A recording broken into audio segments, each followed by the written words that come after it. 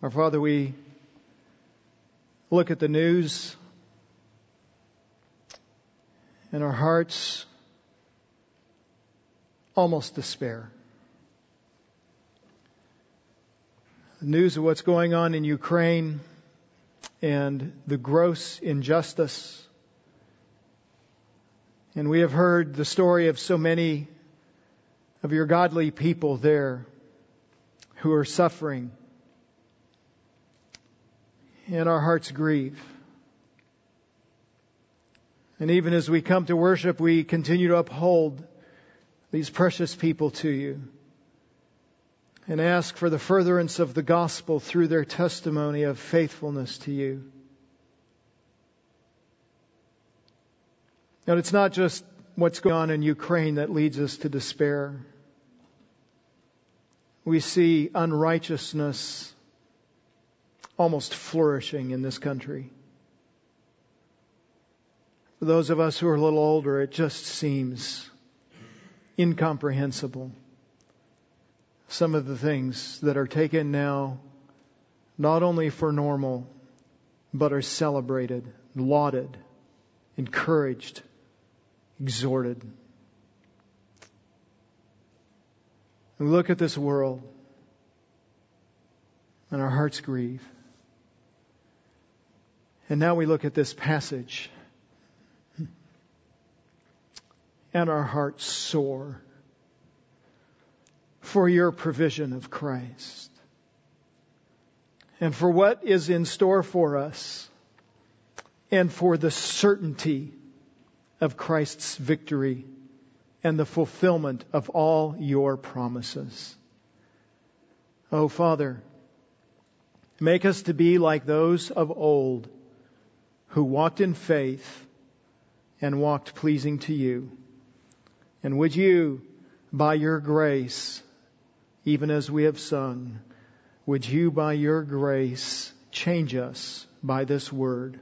We pray in the name of Christ our Lord. Amen.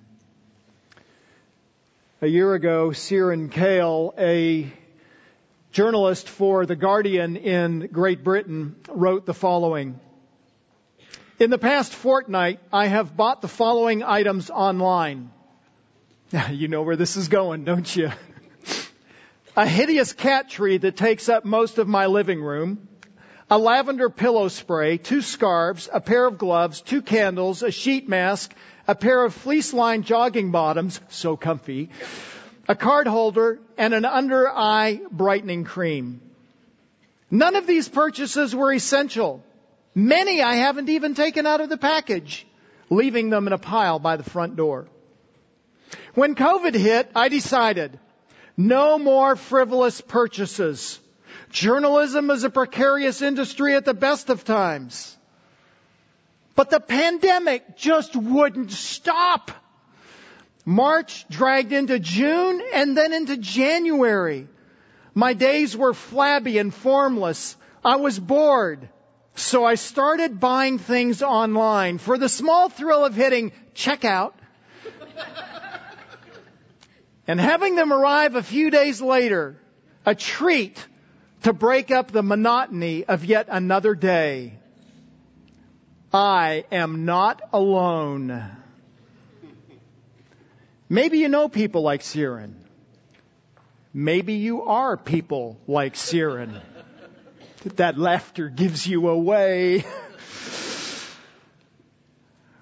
Where do you go to find your satisfaction and pleasure? I know you know the right answer.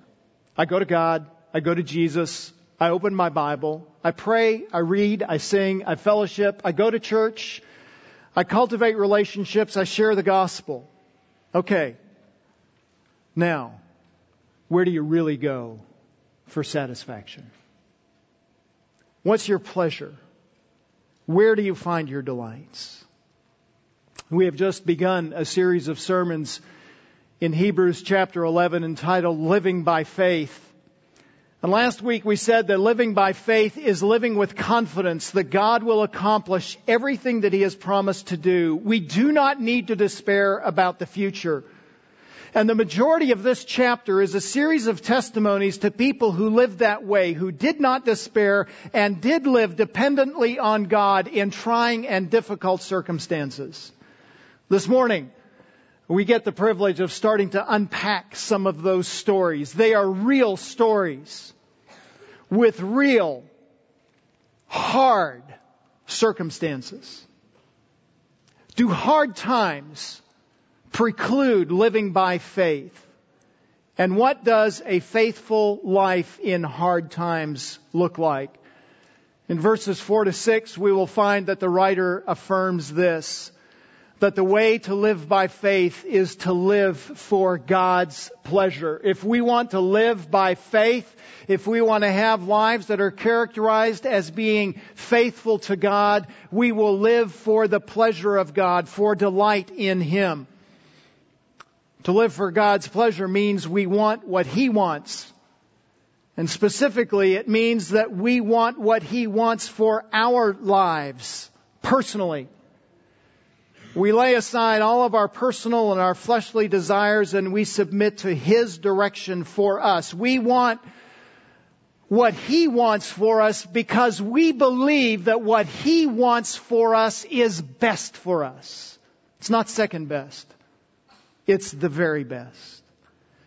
And in these verses 4 to 6, we will find two examples of men who pleased God in adverse circumstances, and then three principles for pleasing God. Two examples and three principles for the way to live by faith, by living for God's pleasure. Let us turn first to verse 4. And we're going to do a little flipping back and forth in the Bible. So you can take your one finger and put it in Genesis 4 and another finger in Hebrews 11, which is where we will start. And we will start with the story of Abel, who pleased God in his obedient worship. You know, it's one thing to say, I will live for the pleasure of God, to please Him in every circumstance. And it is another thing to say that when everyone is opposed to us and when we are facing hostility, criticism, harshness, and bitterness. Will we seek to be pleasing to Him then? Will we worship Him then? And that's the theme of this first story, the story of Abel. By faith, Abel offered to God a better sacrifice than Cain. We've just read the story in Genesis. You remember that Abel was the second son of Adam and Eve. Now some have asked the question, now as the writer of Hebrews starts with the story of those who were faithful, why didn't he start with the first man, Adam? I think there are at least two reasons for that. One is, while I do believe that Adam was a man after God's heart, a man who had genuine faith in God, we also understand that it is through Adam and his sin and his rebellion that sin entered the universe, or entered our universe anyway, and sin was transmitted to all of mankind. And so while Adam was a faithful man, there is also a sense in which it is his unfaithfulness that brought sin to everyone. And it would be more than a little ironic to stick him in this list. I think there's a second reason why Adam isn't in this particular list, and that is because there was a time when Adam had not sinned and he did enjoy delight and fellowship with God, and he was faithful to God, but that fellowship was different from our fellowship because he saw God face to face. He walked with Him in the garden. He had seen God face to face.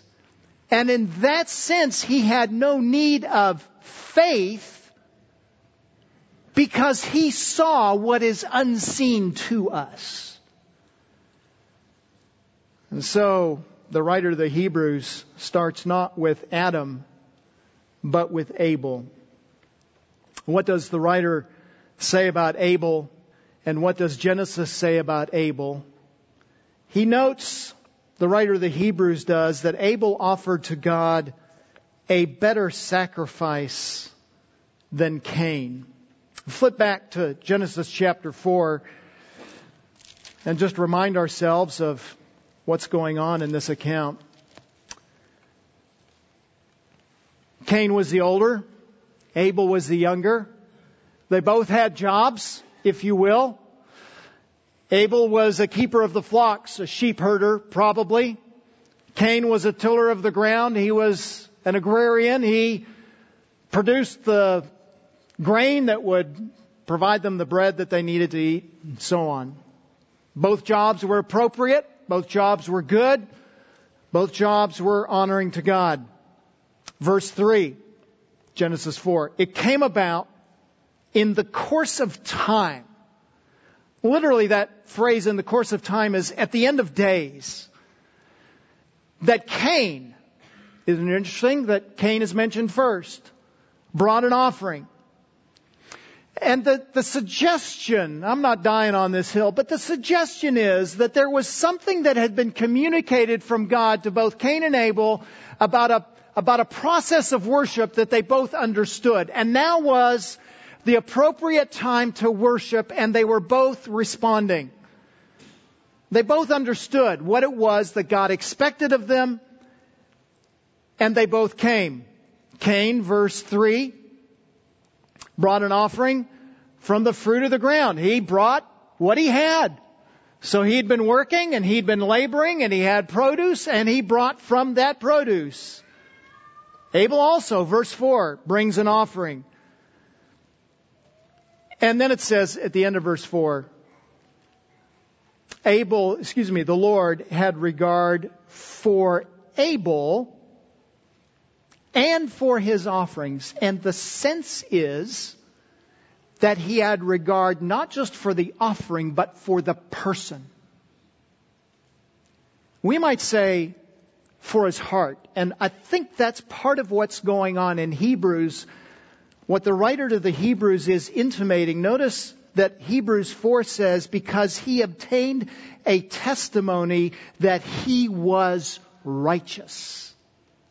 Internally, inwardly, there had been a transformation in Abel that he was righteous, and God looked favorably on his righteousness. In the same way, it says in verse 5, but for Cain, for the person, and for his offering, God had no regard. So, even as God accepted Abel for his righteousness, he rejected Cain for his unrighteousness. That made Abel's offering worthy and Cain's offering unworthy. The question is, why did God accept Abel and reject Cain? There is something that is in this account in Genesis that relates to the offering itself, right? God rejects the offering. Why does God reject Cain? Why does God reject the grain offering? Most commentators, I read a pile of them this week, and most of them, with about 3 exceptions, if I'm remembering correctly, said something like, Cain brought a grain offering and not an animal offering.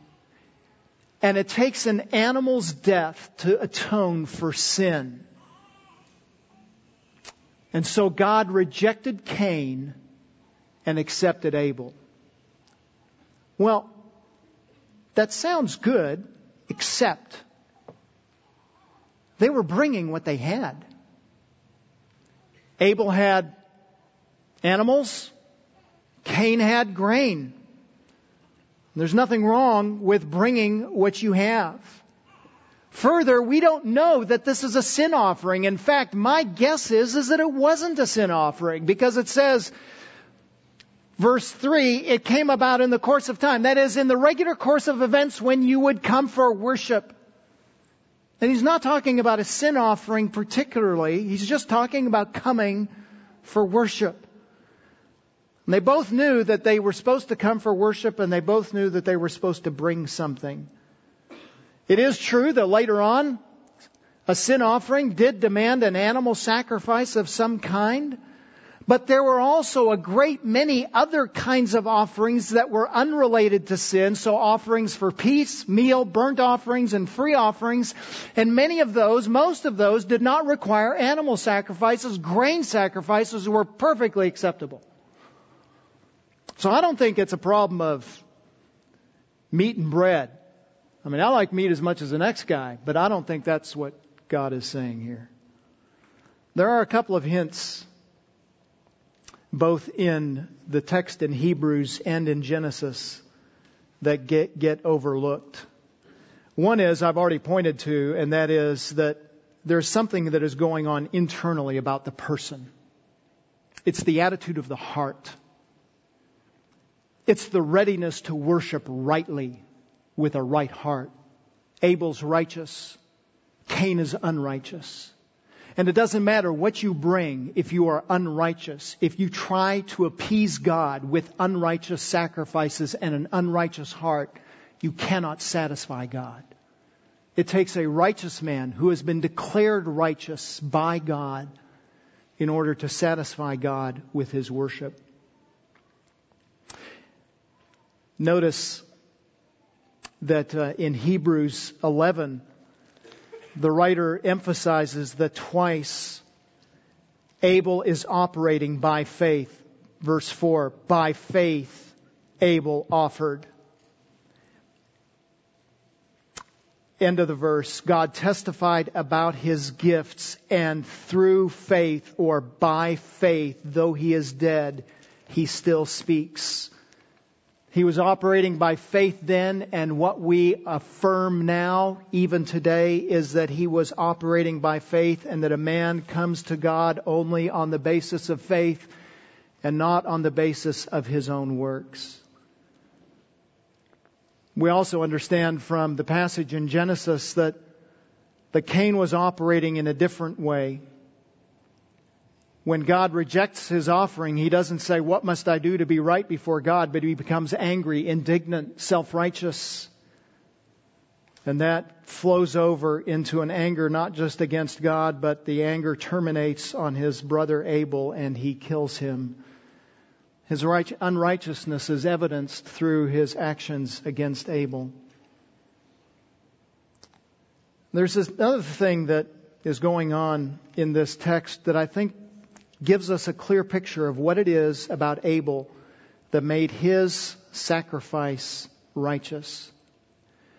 Verse 3, Cain brought an offering to the Lord. Verse 4, Abel brought the firstlings of his flock and their fat portions. What's the firstlings? That's the first sheep that's born, or the first number of sheep. And he brought the very best of them. He didn't withhold and say, "Well, that's a good one. I'm going to keep that one for, further breeding so I can get more to bring to God." He brought the best.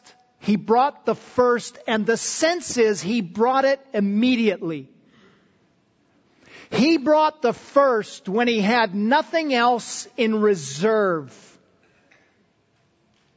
He brought the first when he didn't know if there would be a second, third, fourth, fifth, sixth, or seventh.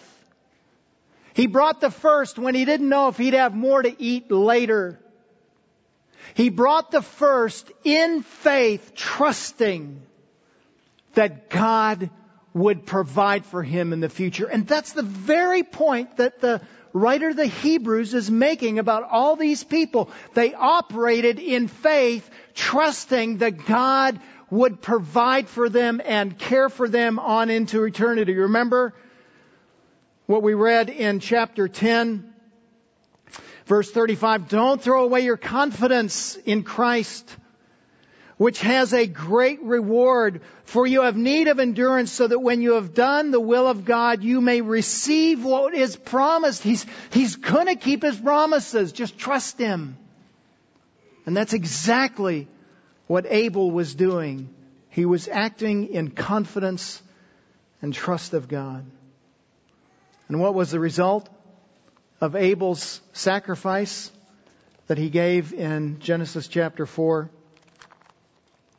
Hebrews tells us, I have too many things. I don't have enough fingers and I'm able to point and gesture and I've lost my marker. Hebrews 4 tells us, by faith Abel offered a better sacrifice and obtained the testimony that he was righteous. Where did that testimony come from? It came, the text tells us, from God. God testified. God offered a courtroom testimony. Twice, this verse affirms it, that Abel was righteous and had acted in faithful obedience in worship because of that righteousness. God prescribed the form of worship, and Abel said, that's the way I'm coming to you. I'm not holding anything back. And the difference between Abel and Cain was, Cain said, well, I'll give you something of it, but I'm not giving you the best. I'm not giving you the first. I've got to make sure my bets are covered and that I'm provided for in the future.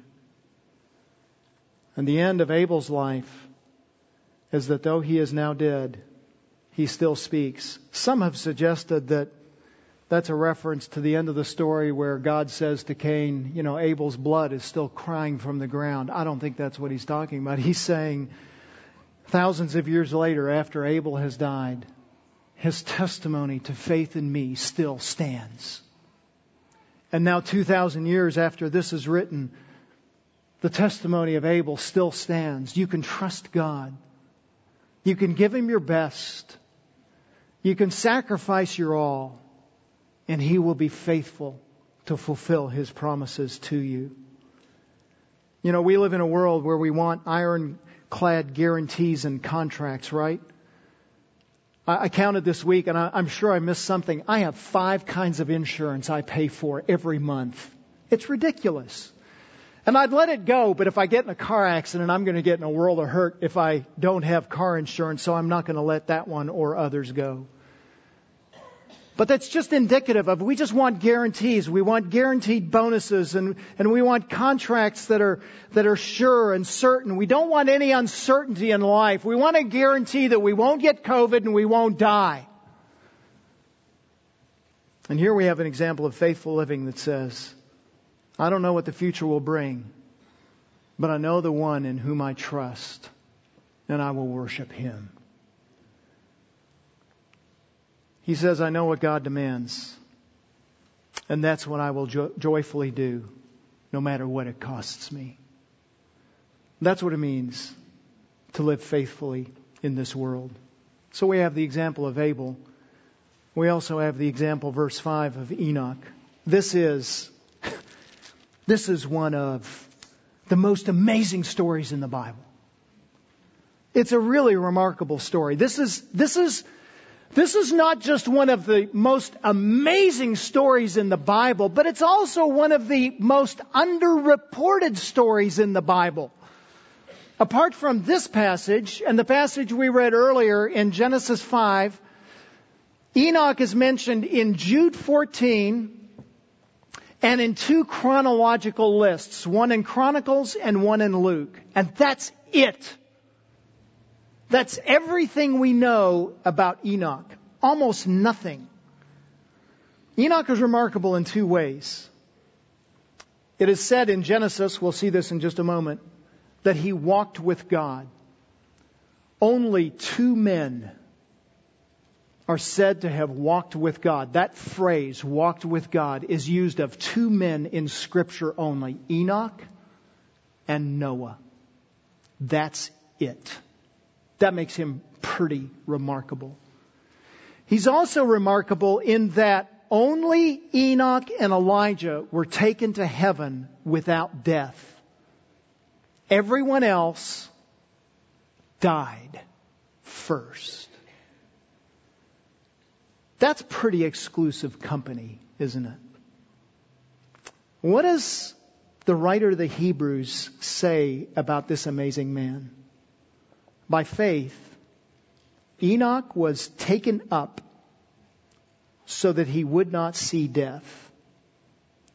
And he was not found because God took him up, for he obtained the witness that before his being taken up, he was pleasing to God. Notice a couple of times in that passage 3 times, in fact. It says that he was taken up. Right at the beginning, Enoch was taken up. In the middle, God took him up. At the end, he was being taken up. 3 times it says he's taken up. The word has a sense of being transferred. He's put in another place. He was here and oops, now he's there. What's interesting is that the author does not emphasize he was transferred instantly, but he emphasizes why he was transferred. Did you pick that up as I was reading? He was taken up so that. That's why. That's because. So that he would not see death. Now, there is a sense in which he saw death, right? I mean, he lived in a fallen and broken world, and he saw animals die. He saw animals sacrificed. He saw animals die apart from sacrifice. He saw people die. We're going to see that in just a minute. So it's not that he was unacquainted with death entirely, but he was unacquainted with death intimately. There was something about his life that was such that God said, I want to reward him with something so that he will not experience the totality of the fullness of death. Only he and Elijah experienced that. Even our Savior saw death in this way. In fact, we could say that our Savior saw death more fully than any man has ever seen death, because he had to experience the fullness of God's wrath to atone for our sin. And then, in verse 5, Hebrews 11, the writer quotes from Genesis 5, and he was not found because God took him up. So, he's there and he's gone. And the sense is, where did Enoch go? And they do a diligent search. I mean, they're going all over the place and they're looking. Where did he go? And he's not found because God took him up. And there's a sense of finality to that. It's done. And it's a reminder that there is no going back on God's action. And it's a reminder also that it's God that did it. That God has interjected himself into the story of Enoch and said, I'm going to do something remarkable, something that no one else could do, and I alone will do it for you. Why did God take him up? Because he obtained the witness that he was pleasing to God. As with Abel, in verse 4, and as with all faithful men, verse 2, Enoch was approved by God. Hebrews says he was pleasing to God. Turn over with me to Genesis, and I want you to see this. Genesis says that he walked with God. What does it mean for a man to walk with God? It simply means that he lives all of his life in conscious fellowship with God. It does not mean that Enoch's circumstances were different. He was still a husband. He was still a father. I'm sure he went to funerals and likely had to bury people. It doesn't mean that his circumstances changed in that he no longer had to hunt for food and grow crops to sustain himself. It doesn't mean that he no longer had any bothersome neighbors that have parties until late at night on Saturday night when you're trying to prepare for preaching on Sunday morning. Not that that happened to anybody I know last night. No, he still had neighbors. And he still had relationships. And sin was still around him. He still had all of the responsibilities of life. And yet, in the responsibilities of life, he lived in such a way that was remarkably different in conscious dependence on God. And God took satisfaction in Enoch's fellowship with him. And that, brothers and sisters, is a remarkable statement. That God is satisfied with the fellowship of Enoch. Moses' account in Genesis 5 is brief, but it's really notable. So I want you to take a look at what's going on here. We jumped into it in the middle in verse 18, as we read it earlier. Jared lived 162 years, became the father of Enoch. etc. This section actually starts in verse 1. This is the book of the generations of Abraham. And Moses is saying, I'm going to tell you a story. Let me tell you the story. Did I say Abraham? Adam. Abraham's coming. Maybe that's what I'm thinking. This is the book of the generations of Adam. Let me tell you the story about Adam. Remember Adam, the first man? Let me tell you his story. This is what happened to the family of Adam. What's remarkable is that as you look back in this book, the book of Genesis, while Adam is obviously prominent, he's only mentioned by name 4 times prior to this. In chapter 2, at creation and the creation of Eve particularly. In chapter 3, verse 17, his name is mentioned. Then to Adam he said, because you have listened to the voice of your wife and have eaten from the tree about which I commanded you, saying, you shall not eat, cursed is the ground because of you. It's not much of a commendation, is it? He also shows up again by name in verse 21. The Lord made garments of skin for Adam and his wife and clothed them. Why did he have to do that? Because of sin. And then verse 25 of chapter 4, Adam had relations with his wife again, and she gave birth to a son and named him Seth. Those are the only 4 mentions of Adam by name. 2 of those are specifically related to his sin. Now remember, after Adam sinned, God promised a curse. Did it come true? Did it happen? Did Adam and others die because of his sin? You know what's notable is that prior to this, we have 3 references in chapters 1 to 4 of death. We have Cain killing Abel, and we have Lamech, verse 23 of chapter 4, killing a man and killing a boy. We have 3 instances of murder in the first 4 chapters. Those are the only references to death. There's no reference prior to chapter 5 to someone just dying of old age or some kind of illness.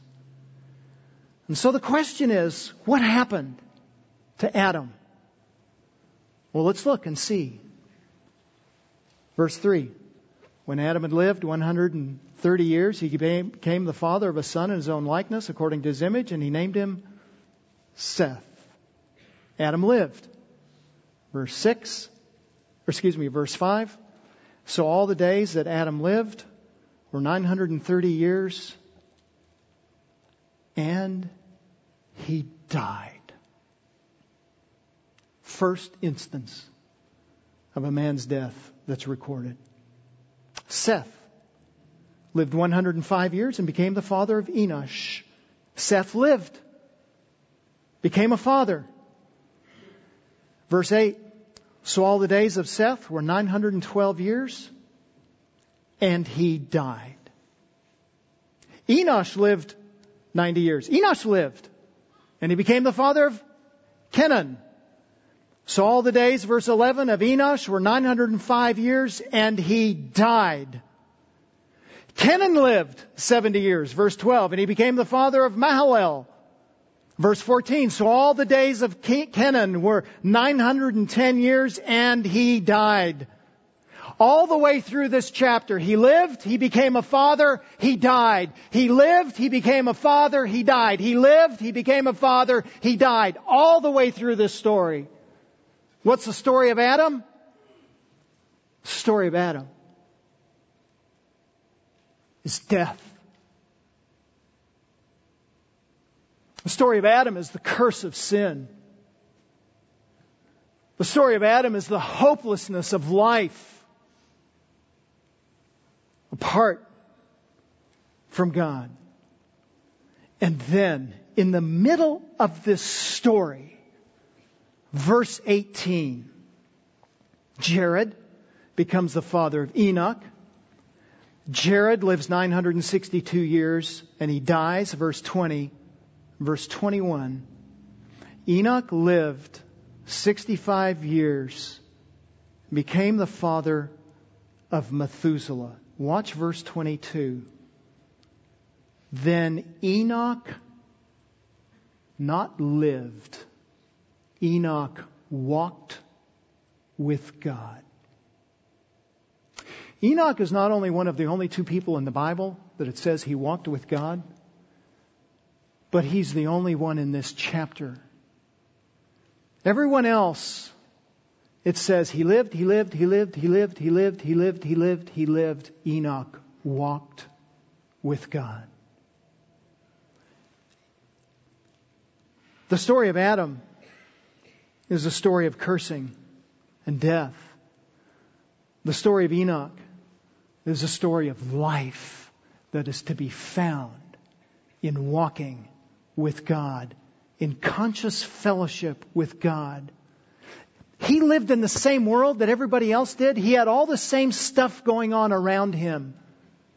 And in the midst of all the tumult of everything else in the world, he found a way to say, life is about my fellowship with God. And he walked with Him. And then verse 24. Enoch walked with God, and he was not, for God took him. All the way through this chapter, he lived X number of years and he died. He lived X number of years and he died. And with Enoch, God says there's another way to live. And it's in fellowship with me. And if you live in fellowship with me, you don't have to die. There's a way out. You know, it's interesting. The way Moses writes this, he could have just said, verse 5, so all the days that Adam lived were 930 years. Verse 8, so all the days of Seth were 912 years. So all the days of Enosh were 905 years. But that's not what he says. He gives the number of years and then he adds, and he died. And he died. And he died. And he died. It's as if Moses is throwing that in our faces so that we cannot miss the reality of death and the reality of consequence and the reality of curse that comes from sin. And then we get to Enoch and we get Enoch's reward. He was not, because God took him. Enoch was transferred to God. Death did not take him. God took him. And oh, brothers and sisters, there's hope in that sentence. He took Enoch. And notice that it says,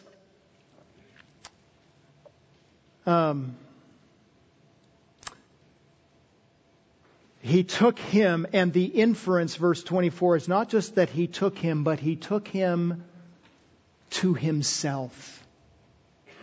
They had fellowship on earth, and the fellowship gets culminated in heaven. Enoch lived for what a man should live for on this earth, and he's rewarded in heaven. Says one writer about Enoch, Enoch is pictured as one who did not suffer the fate of Adam. You will die, because unlike the others, he walked with God. And it is important to note that while he was under the curse of Adam, he had indwelling sin, he did in fellowship with God what Adam did not do. And brothers and sisters, that's a hope to us.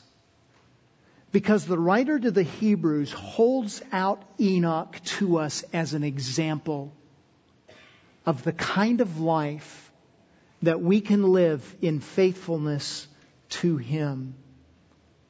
Says one writer, here then is a glimpse of grace in the midst of the spread of sin and death being a result of sin. Here is where the funeral bell stops tolling. One man walked with God and God took him.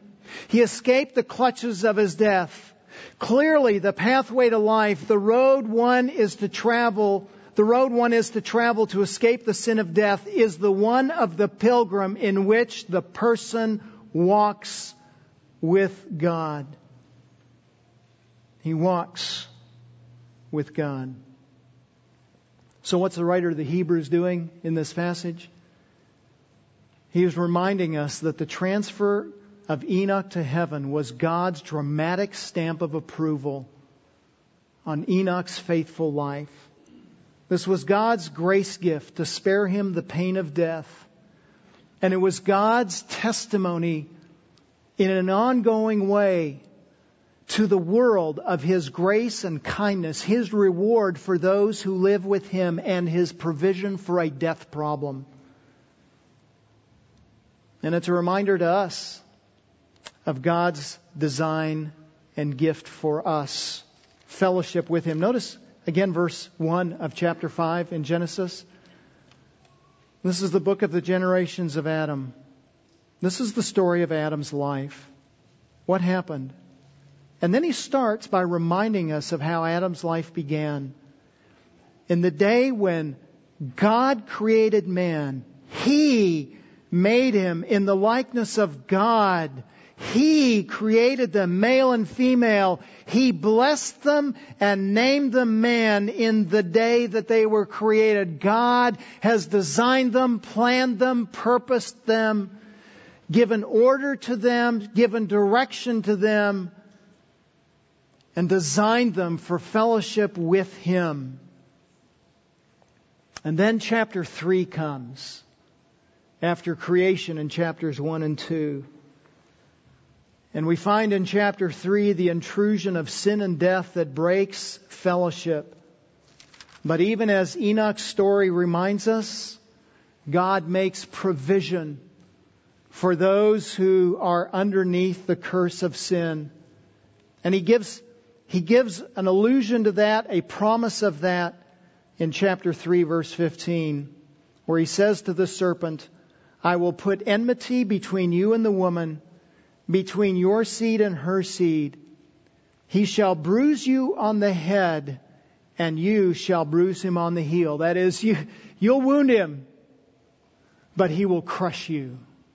And that is exactly what the one who He promised, Jesus Christ our Savior, has done. He has been crucified to the extent that sin and death are vanquished for those who have faith.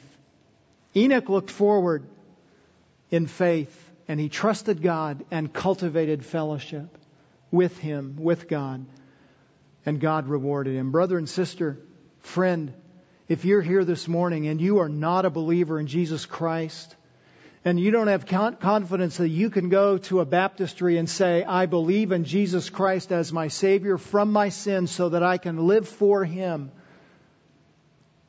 then you are just like everyone else in the story in Genesis chapter 5. You are under sin and you will die. And it will be hopeless for you unless you believe the one who has crushed Satan's head. And if you believe Him, then you can have hope, confidence that He will fulfill all of His promises for you and take you to heaven. I urge you to believe in Him and have fellowship with Him. We live in a troubled and troubling world. We live in a world that is troubled around us. And we have all of our own personal troubles as well. Hardships that are unique to us. Hopes that are unmet. Struggles with sin that seem unrelenting. Things that don't work out the way we plan. What are we going to do? You going to go to Amazon? Click the buy button one more time? You going to go to Fox News for hope? You going to go on vacation for rest? You're going to pursue relationships with sinners for satisfaction? you going to go to work, try and get your encouragement there? Oh, brothers and sisters, here's our hope. Chapter 11 of Hebrews. Now faith is the assurance of things hoped for, the conviction of things not seen, for by it the men of old gained approval. What do?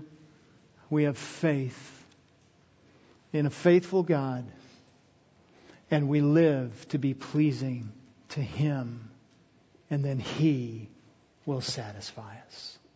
Father, we commend ourselves to You. Thank You for these stories of these faithful men, Abel and Enoch. Almost the smallest of blips in our Bibles. Such scant attention seems to be given to them. And yet what attention is given to them is this, that they were faithful. And they had faith in You. And they believed You. Even while living in the midst of difficulty and perversity. Even under the curse of death. They believed You and had confidence of You. Oh, Father, might You be our confidence. I don't know that I've ever seen a time in this world where we have been so tempted to not be confident in You. And this is where we must flee, to our Savior and to You, who have overcome sin and who will keep Your promises to Your people. Would You provoke us, and stimulate us, and encourage us to faithfulness with You. We pray in the name of Christ. Amen.